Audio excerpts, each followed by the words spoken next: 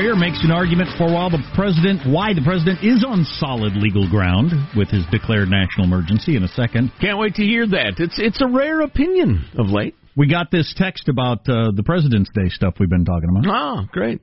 Happy President's Day. My 11-year-old daughter still remembers you guys doing tiny Founding Fathers theater with a small James Madison trampled underfoot.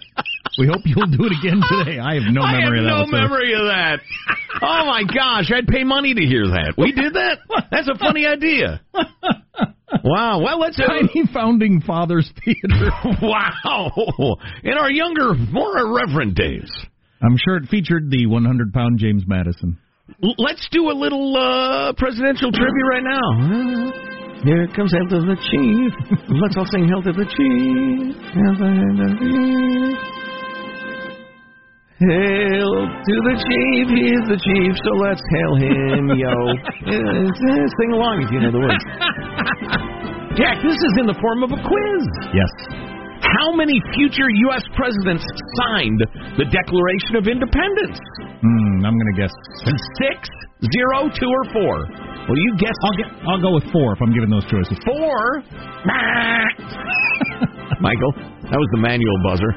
Sorry, Jim Rome, I stole that. Do you have the buzzer? Hit it. Didn't you originally guess 6 before I even gave you the choices? That's wrong, too. Only 2 future U.S. presidents signed the Declaration. TJ and J.A. There you go. Yeah, who we just talked about a little while earlier. One more? I didn't tell you to turn it off. I'm the chief trivia executive, Michael. Maybe I'm too hung up on James Madison being 5'4", 100 pounds. Yes. But the father of If you're about to talk about it more, you are, yes. The father of the Constitution, so you could really make an argument that he's one of your really key founding fathers. Yes. Oh, yeah. I'm not sure you can get elected to any office where you'd pull that off at 100 pounds in the modern world, which is not good. You don't. One of the reasons you want people of all races and genders involved is you miss out on a lot of talent. Correct. That's the main. Well, one, it's unfair, but 2, you miss out on a tremendous amount of talent in a democracy. Right. It's indefensible. And are we missing out on the talent of the tiny? Right. Well, yeah. Smaller, certainly, people physically handicapped in whatever way. Who are your top 3 founding fathers in terms of importance? I wish Tim the lawyer were here. Well, he's here in spirit. I think anybody would argue you got to go with Washington first. Agreed, of course. I say Madison is clearly in the top 3 as the papa of the Constitution. Third most important. Oh, TJ with the laying out of many of our founding principles in the Declaration of Independence. You could cite Ben Franklin, sure, who gained the international support we needed to beat Britain, because we don't beat Britain, all bets are off. That'd be a good trio. Yeah, I'd have to think about it, but that's pretty good. All right, that's enough, Michael. You can turn it off. Although we were on to the 5th stanza, my favorite stanza. Been lots of chiefs, but whoever they are, hail them. Anyway. I'm sorry. Were you going to do the Turley stuff? I am done. You weren't done. No, I am done. Oh, please. I want you to be done. Yeah. It's also... I'm done. It's also Happy National Drink Wine Day, which you could celebrate President's Day and that today. Are you kidding? So is every day. Although, man, my weight was up again this weekend. Cutting down on the wine. Gotta cut down. Cutting down. Okay. I'm cutting down. You talking to me or you? Cutting down over here. Okay. A couple of things I do want to talk to throughout the day. There is a big book coming out on Thursday. One of your, this might be the most in-depth look at the Catholic priest sex scandal. All right. That has yet occurred. And so I've got some of the stats from that book and some discussion on that. And we ought to touch on the defrocking of old McCarrick. Yeah, and I know where McCarrick is, which fits into the story, which is kind of interesting, which most people don't know or don't pay attention to, but it's kind of interesting on its own. Also, Maureen Dowd with an article, similar topic, unfortunately, The King of Pop and Perversion, all about that Michael Jackson documentary. Oh, yeah. And she lays out, why are we treating him differently than we treat other people who do these same things because we like his music? Which is a pretty decent question. Well, it could be argued we're not treating him like anything. He's dead. But why did we treat him differently? Right. Well, yeah. because he was unconvicted. But more on that to come. Jonathan Turley is one of your TV lawyer guys. He's a highly respected constitutional scholar. Absolutely. Yeah. And you see him on the cable channels all the time. And he's making an argument why he thinks Trump's going to win this legal battle on declaring it a national emergency. Justice Oliver Wendell Holmes once said, "If my fellow citizens want to go to hell, I'll help them. It's my job." Some people agree with that theory of what a judge should do, and some people don't. In other words, hey, if y'all voted for this and this is the law of the land, okay. Other judges feel like, no. We need, that's not good for people. We need to figure out a way to stop that from happening.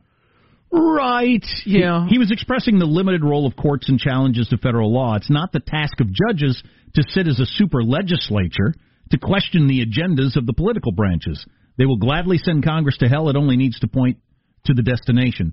In the matter of the border wall, Congress could not have been more clear where it was heading. It put itself on the path to institutional irrelevancy, and it has finally arrived. I do not agree there is a national emergency on the southern border, but I do believe President Trump will prevail. The crisis is not the making of Donald Trump. This is the making of Congress. For decades, Congress frittered away control over its authority, which we've been talking about for a long time, including the power of the purse. I've testified before Congress warning about the expansion of executive power and the failure of Congress to guard its own authority. The two primary objections have been Congress giving presidents largely unchecked authority and undedicated money. The wall funding controversy today is a grotesque result of both of these failures. And a lot of people on the right and left, but mostly on the right, I think, have been talking about this for a long time. Whether it's the war powers or power of the purse or dealing with immigration, if you don't deal with it, and with immigration, you've got a couple of cases in recent memory where both parties had all the power to take this on and just didn't. Right. Just didn't. Right, for reasons we've discussed many times. When the Republicans controlled the House and the Senate, they didn't get a bill out of the House that all the Republicans could agree on for comprehensive immigration reform. They just didn't. Mm-hmm. So at some point, the president steps in. So the argument is then that if the Congress becomes so dysfunctional that the president has to move the monies around and make things work, then then that's okay constitutionally. Oliver Wendell Holmes was a bad judge, so never quote him at me again. Yeah, that's an interesting argument. Well, okay. Who am I to argue with Jonathan Turley? I personally think this is pretty overreachy, and I don't think it has a chance. I'm pro border barrier. I'm pro serious immigration reform. I'm pro getting control of immigration. I'm pro doing something serious about the people who are already here. I'm pro a lot of things that Trump has expressed support of, but I don't think this is one is going to pass muster.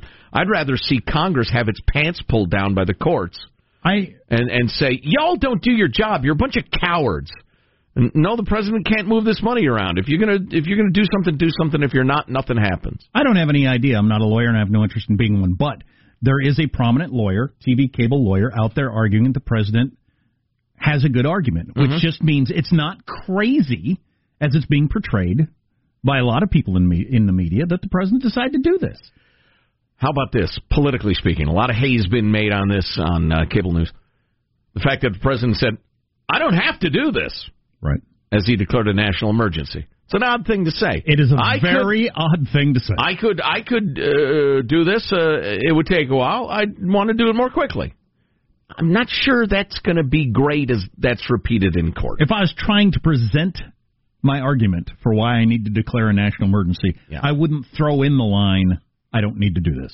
Yeah, it's a weird time. Someday we can talk about this at length, the state of talk radio and our jobs and the rest of it. Because everybody's so polarized and angry right now.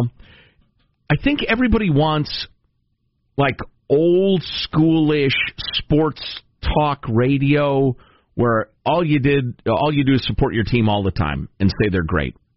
As opposed to the more modern, you point out, we have no power, we don't score enough runs, the front office really needs to do something. See, I agree with Trump on a lot of immigration stuff. I think he just completely undercut himself. I think he screwed himself with his speech there on the White House lawn. Some of you hate hearing that, and, I'm sorry. Did you see Victor Davis Hanson on Friday? No. Where was he? On Brett Baer on Fox News. Yeah. He thought, similar to what you just said, he said the president could have done pretty much everything he's talking about without declaring a national emergency, and it wouldn't have gotten so much attention and so much, pushback, and he could have just done it with executive orders and not given the big speech and that sort of thing. He said he should have used the phone and the pen the way Obama did instead of calling so much attention to himself, unless, as some of the panelists pointed out, the point of it is a political move to let everybody know, hey, I care about this issue. I know you care about it. I care about it, too. I'm willing, to go this far. And for once, you got somebody actually trying. Yeah. Which is, that's not the whole thing. That's not a phony political message either. That is a sincere political message to the majority of Americans who want to see something reasonable done about immigration. So, yeah, but I don't know. To wrap this up for now, what did Ann Coulter say over the weekend? Because she was a supporter of Trump when he was running. She predicted he would win. Trump mentioned Ann Coulter in his speech there on the White House lawn on Friday. Yeah, in answer to the questions. And said, she was a big supporter of me. Now she's off the reservation. I still like her, but I don't agree with her, et cetera, et cetera. Ann Coulter, and I quote, "The only national emergency is that our president is an idiot." Well, see, well, you can interpret that a lot of different ways. It's a subtle comment. It's got nuances. Whatever. Oh, boy. Whatever. Oh, boy. Yeah, I'd say she's off the reservation, Mr. President. Yeah, obviously she's not concerned in the least about offending Trump fans. He said she's off the reservation. She fired back on Twitter saying he seems to think the reservation is him, not his campaign promises, in quotes. So is the Catholic Church either going to get its act together or be forced to get its act together on this whole priest abuse thing that's been going on for maybe centuries? Yeah, I would suggest B is a more likely choice. That, among other things, coming up on the Armstrong and Getty Show. Armstrong and Getty. The conscience of the nation. Remember, as you're enjoying this fabulous podcast of the radio show, you can also get the Armstrong and Getty One More Thing podcast and Armstrong and Getty Extra Large, our long-form interviews, available via the iTunes podcast app and the iHeart app.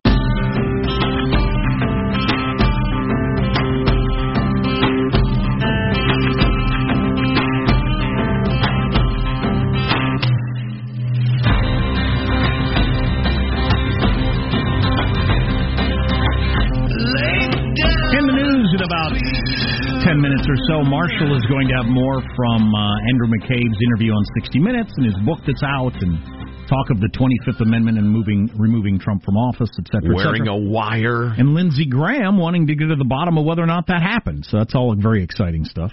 Hey, Michael, did you get that transition music, the new transition music I sent to you via email? No? No, I haven't. Too bad, because I think we're about to need it. The president of the Los Angeles City Council,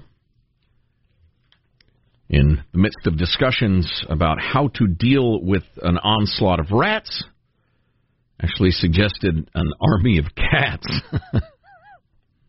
An army of cats. Army of Cats, of course, the name of my new heavy metal band. We dress in cat costumes. But you're really heavy. Pound the music. Oh, I mean, it's really, yeah. And then the end of the show, dogs chase us off stage. It's kind of our trademark. L.A. City County health officials said Friday that bringing in cats to deal with the rat infestation would only spread the fleas being carried by rodents. Dr. Dawn Terashita, who I'm sure was thrilled to be dragged away from the Department of Health to address the council, said, and I quote, "The fleas from the rats would immediately jump onto the cats." And so they vetoed the whole army of cats idea, which is a shame, because then that would have called for an armada of dogs and probably a corps of alligators to corral the dogs. Now we need to make the transition. Go ahead, Michael. You can start it because there's a bit of an introduction. We need to make the transition to a much different topic, and so if it would be too jarring, we play transition music. Now, Michael, we need to eliminate the introduction in this if we're going to use it. Wow. That's annoying. What is that instrument? It's a flute or a recorder. I can't say the name of this video online, but it rhymes with it rhymes with spitty fluting. So this is someone playing the flute along to the Aha classic Take On Me. Correct. Okay. And was this an attempt to be good, or you have any idea? Were they serious in this attempt? I don't know. I didn't interview the guy.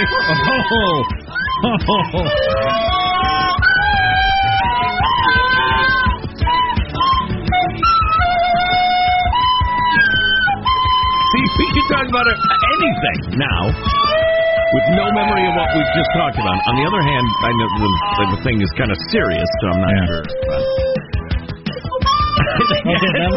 Michael. That's probably plenty. So I have a feeling before we get to Thursday, when this book about the Catholic Church comes out, it's going to come out worldwide, and it's the New York Times and others think it's going to make quite a splash in the world of the Catholic Church. And one of the contentions in there is that 80% of the people around the Pope in the Vatican, the power structure is gay. 80%.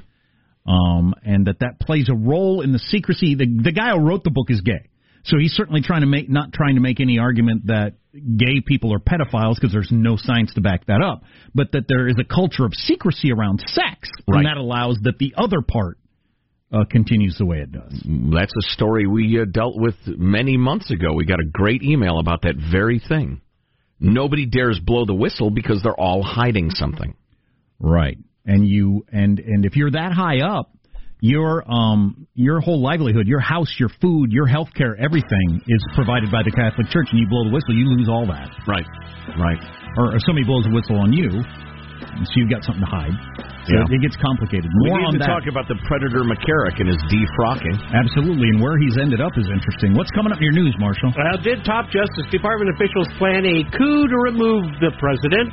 Trump may issue his first veto, and we do have an Anthony Weiner update for you in minutes. He's on the streets, ladies. Oh, boy. And single, as far as I know. And he doesn't care how old you are, so that's handy. Oh, boy. Stay tuned to the Armstrong and Getty Show. We're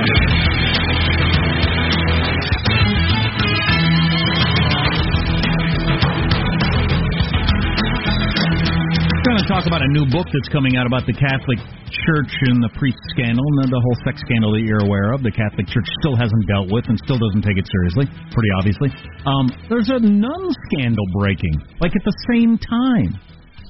It's been going on forever also. Right. These nuns that have been abusing women all these years. And there's way more nuns than there are priests. It's really sickening. It's a culture of secrecy. Around sex. Right.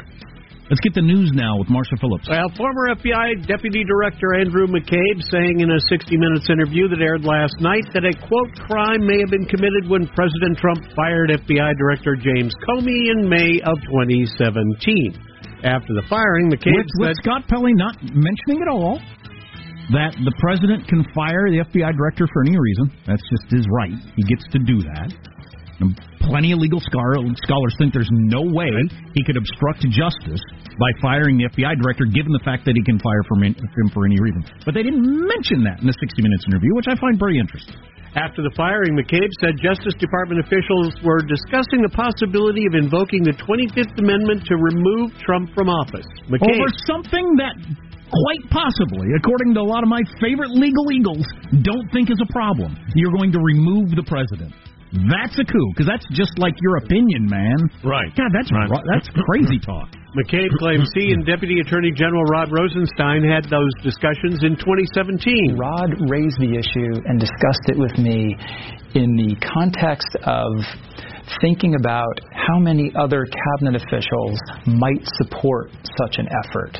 Wow. Rosenstein was actually openly talking about whether there was a majority of the cabinet who would vote to remove the president. That's correct. Counting votes. So he says Rosenstein brought it up. He initiated the conversation. That's something. No wonder Rosenstein's denying it so forcefully. He is a coup plotter. Well, and then because if you believe the president was under the influence, the control of Putin, right? Exactly. You'd immediately go to impeachment. Well, and then so McCabe says he goes to the FBI's legal counsel, goes to their office and says, "Yeah, the Rosenstein, the AG over there, is talking about the 25th Amendment." And Pelley says, what was your reaction to that? And he said, well, once he got up off the floor from his heart attack, he said, I don't think we're going to do that. Right. But, so yeah, that's crazy talk. And the fact that everybody, including Scott Pelley in 60 Minutes, only approaches it from a standpoint of, wow, Trump was so bad you had to do this, as opposed to, what the hell were you thinking? You were going to try to remove the president? Right. Doesn't that seem a little extreme? A little to hell with the electorate-ish? Scott Pelley also responding to what McCabe was saying. What seemed to be coursing through the mind of the Deputy Attorney General was getting rid of the President of the United States. Well, one way or another. I can't confirm that, but what I can say is the Deputy Attorney General was definitely very concerned about the President, about his capacity, and about his intent at that point in time. About his capacity. How did he bring up the idea of the 25th Amendment to you? Honestly, I don't remember.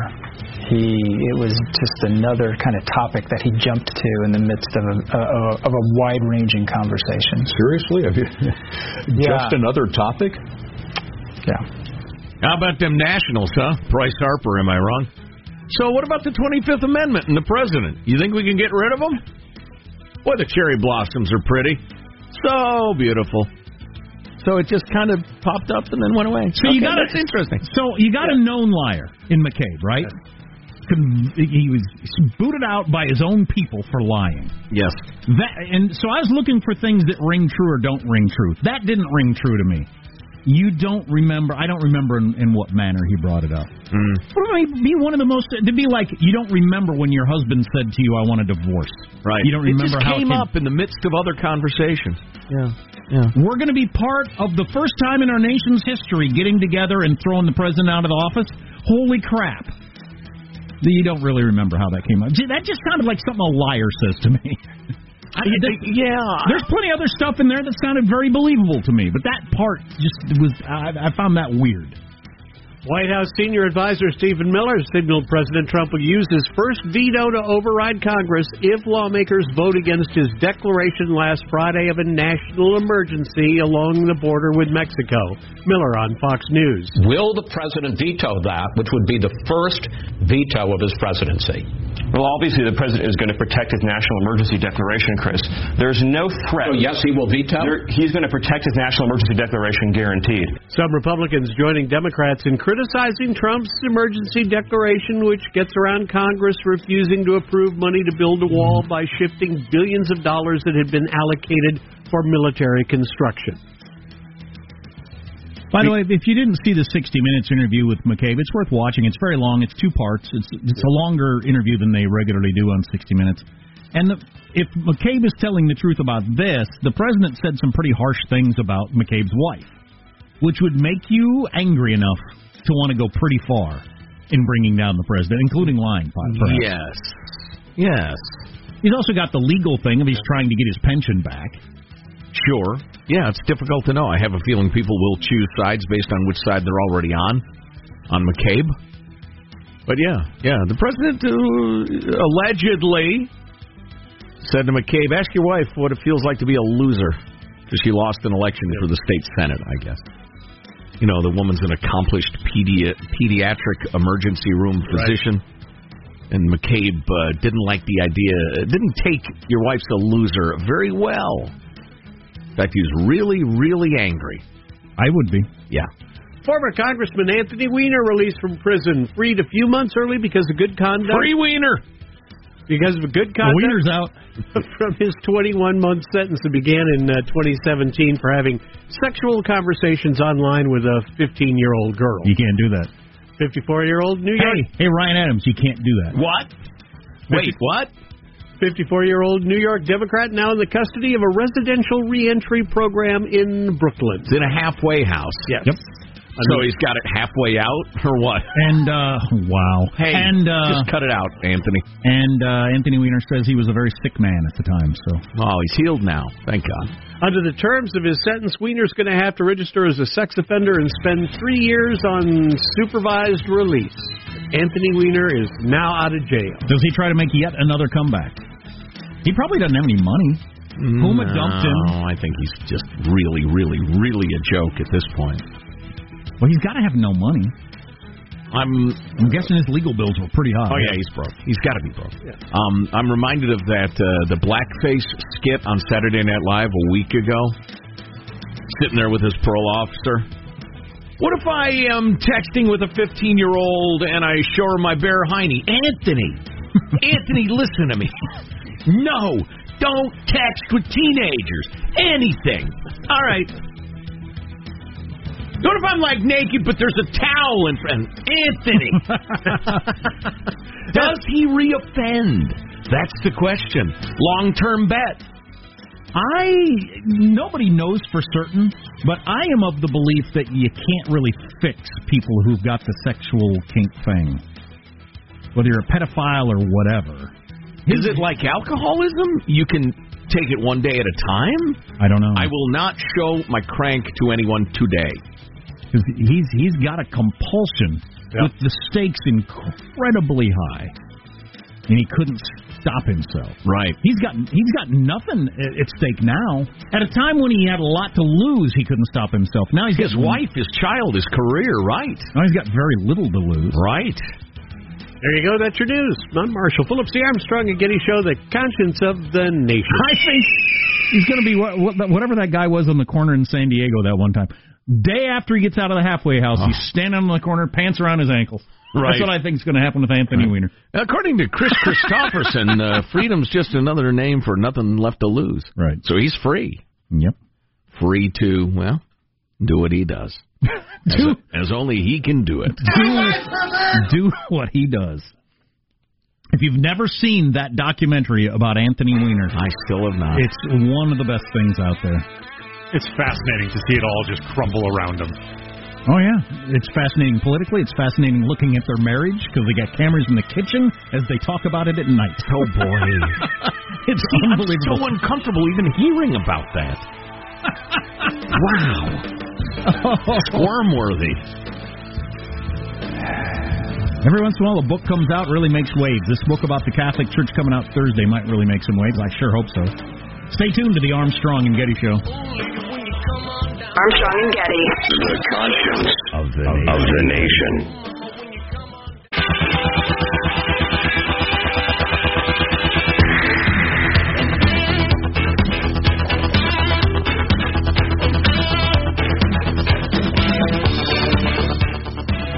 The Armstrong and Getty Show.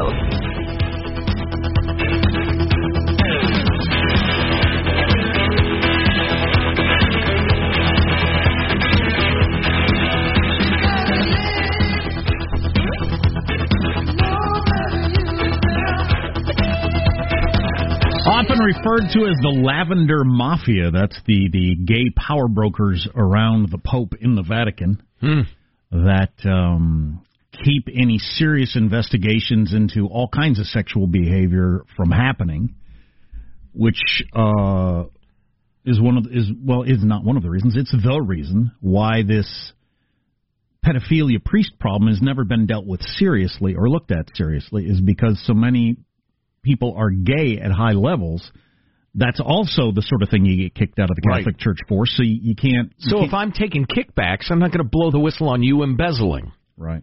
Simple as that. There's this new book coming out in most of the world. It's going to be called Sodoma, as in Sodom, in Western Europe in different languages. But in the United States, it's going to be called In the Closet of the Vatican. And it comes out on Thursday. It's written by a French journalist named Martel, who is gay. It's worth pointing out. His thing is that he's not a right-wing Catholic trying to root gays out of the church. Right. Is not his goal. It has a number of bombshells. It includes the claim that about 80% of the male Roman Catholic clergy members who work at the Vatican around the Pope are gay. 80%. It contends that the more showily homophobic a Vatican official is, the more likely he belongs to that crowd, and that the higher up the chain of command you go, the more gays you find.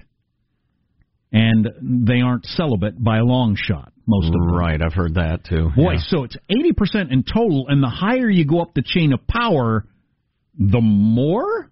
So, you mean there's not much room between 80 and 100%. You know, it's notable, Jack, that we received a long and detailed email from a friend of the show from way back about a specific diocese in an American city, and it was practically phrase by phrase exactly what you're saying about this book. Do you know what group it was? Jesuits, Dominicans, whatever. Do you remember?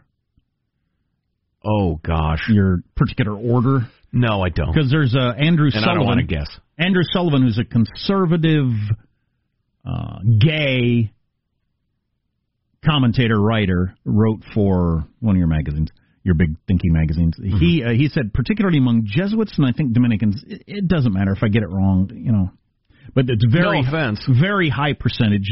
So it changes from order to order. Is that the terminology? That's his belief based on his research as a gay Catholic Republican. Interesting. Yeah. The book explores, by this Frederick Martel guy, he says that even in San Francisco's Castro district, there aren't as many gays as there are in the Vatican. There's quite a few gay fellows in the Castro. The sourcing of much of In the Closet of the Vatican... I've never counted them, but there seem to be quite a few. The sourcing of much of In the Closet of the Vatican is vague, and Vatican experts say that 80% is neither knowable nor credible. It's not scientifically based on accusation. It's an ideologically based one, says, somebody with the Catholic Church. But what ideology? One of the problems is that the Catholic bishops have never allowed any kind of research in this area, says the author of the book. They don't want to know how many gay priests there are. Independent studies have put the percentage of gay men among Catholic priests in the United States at between 15 and 60%. Well, that's a pretty wide range. Bit of a range, yeah. But he's claiming that it's a higher percent. So it's not a long stretch from 60% to 80% among the power brokers in the Vatican. Right. Is it worth pointing out the distinction, though? They're practicing gays and not non-practicing. Right. I mean, if your orientation is gay, but you follow the tenets of the church carefully. If you never have sex and never have and never do have sex, you aren't anything. Right. Well, I suppose you could be shamed into not blowing the whistle because it would be anti-gay. I'm guessing, though. In an interview, Martel stressed that 80% number is informed by about 1,500 interviews over 4 years and the contributions of scores of researchers and other assistants. This writer from the New York Times says, I covered the Vatican for the Times for 2 years, and the book has a richness of details that is persuasive. It's going to be widely discussed and hotly debated. Perhaps the most vivid of double lives under Martel's gaze is that of Cardinal Alfonso Lopez Trujillo of Colombia, who died about a decade ago. According to the book, he prowled the ranks of seminarians and young priests for men to seduce and routinely hired male prostitutes, sometimes beating them up after sex. All the while, he promoted the church's teaching that all gay men are need to be kicked out of the church and, Wow. The whole thing. There is a big conference coming up at the Vatican about sexual abuse. It's the first time ever that the Pope has summoned the presidents of every Catholic bishops' conference around the world to come discuss this topic. The reviewer in the New York Times is concerned that the book conflates being gay with preying on kids too much, and that'll be a problem.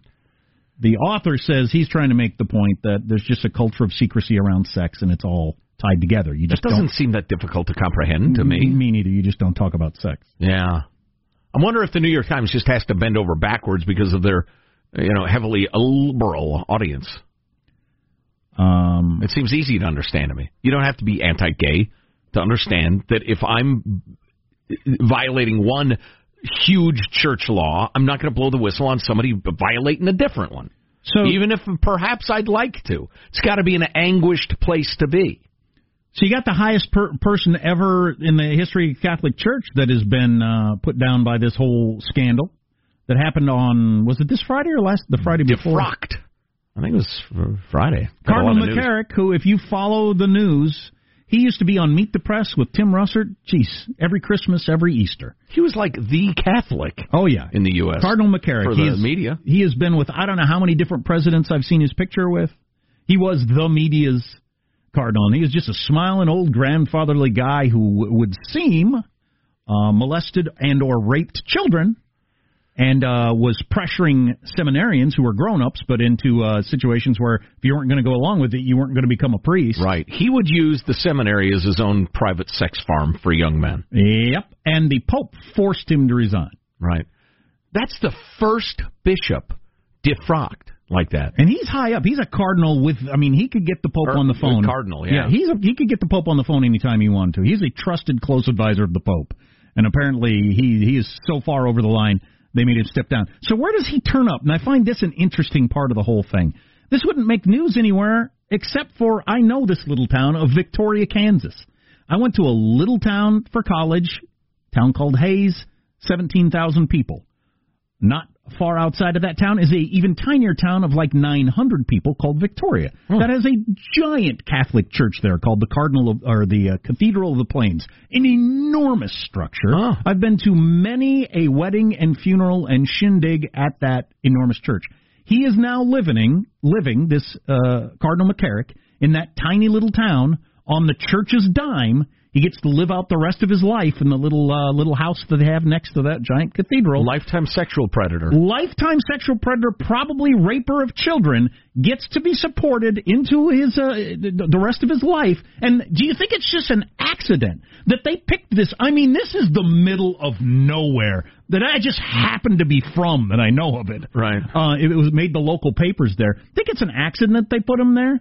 They just hide their abusers in tiny little towns.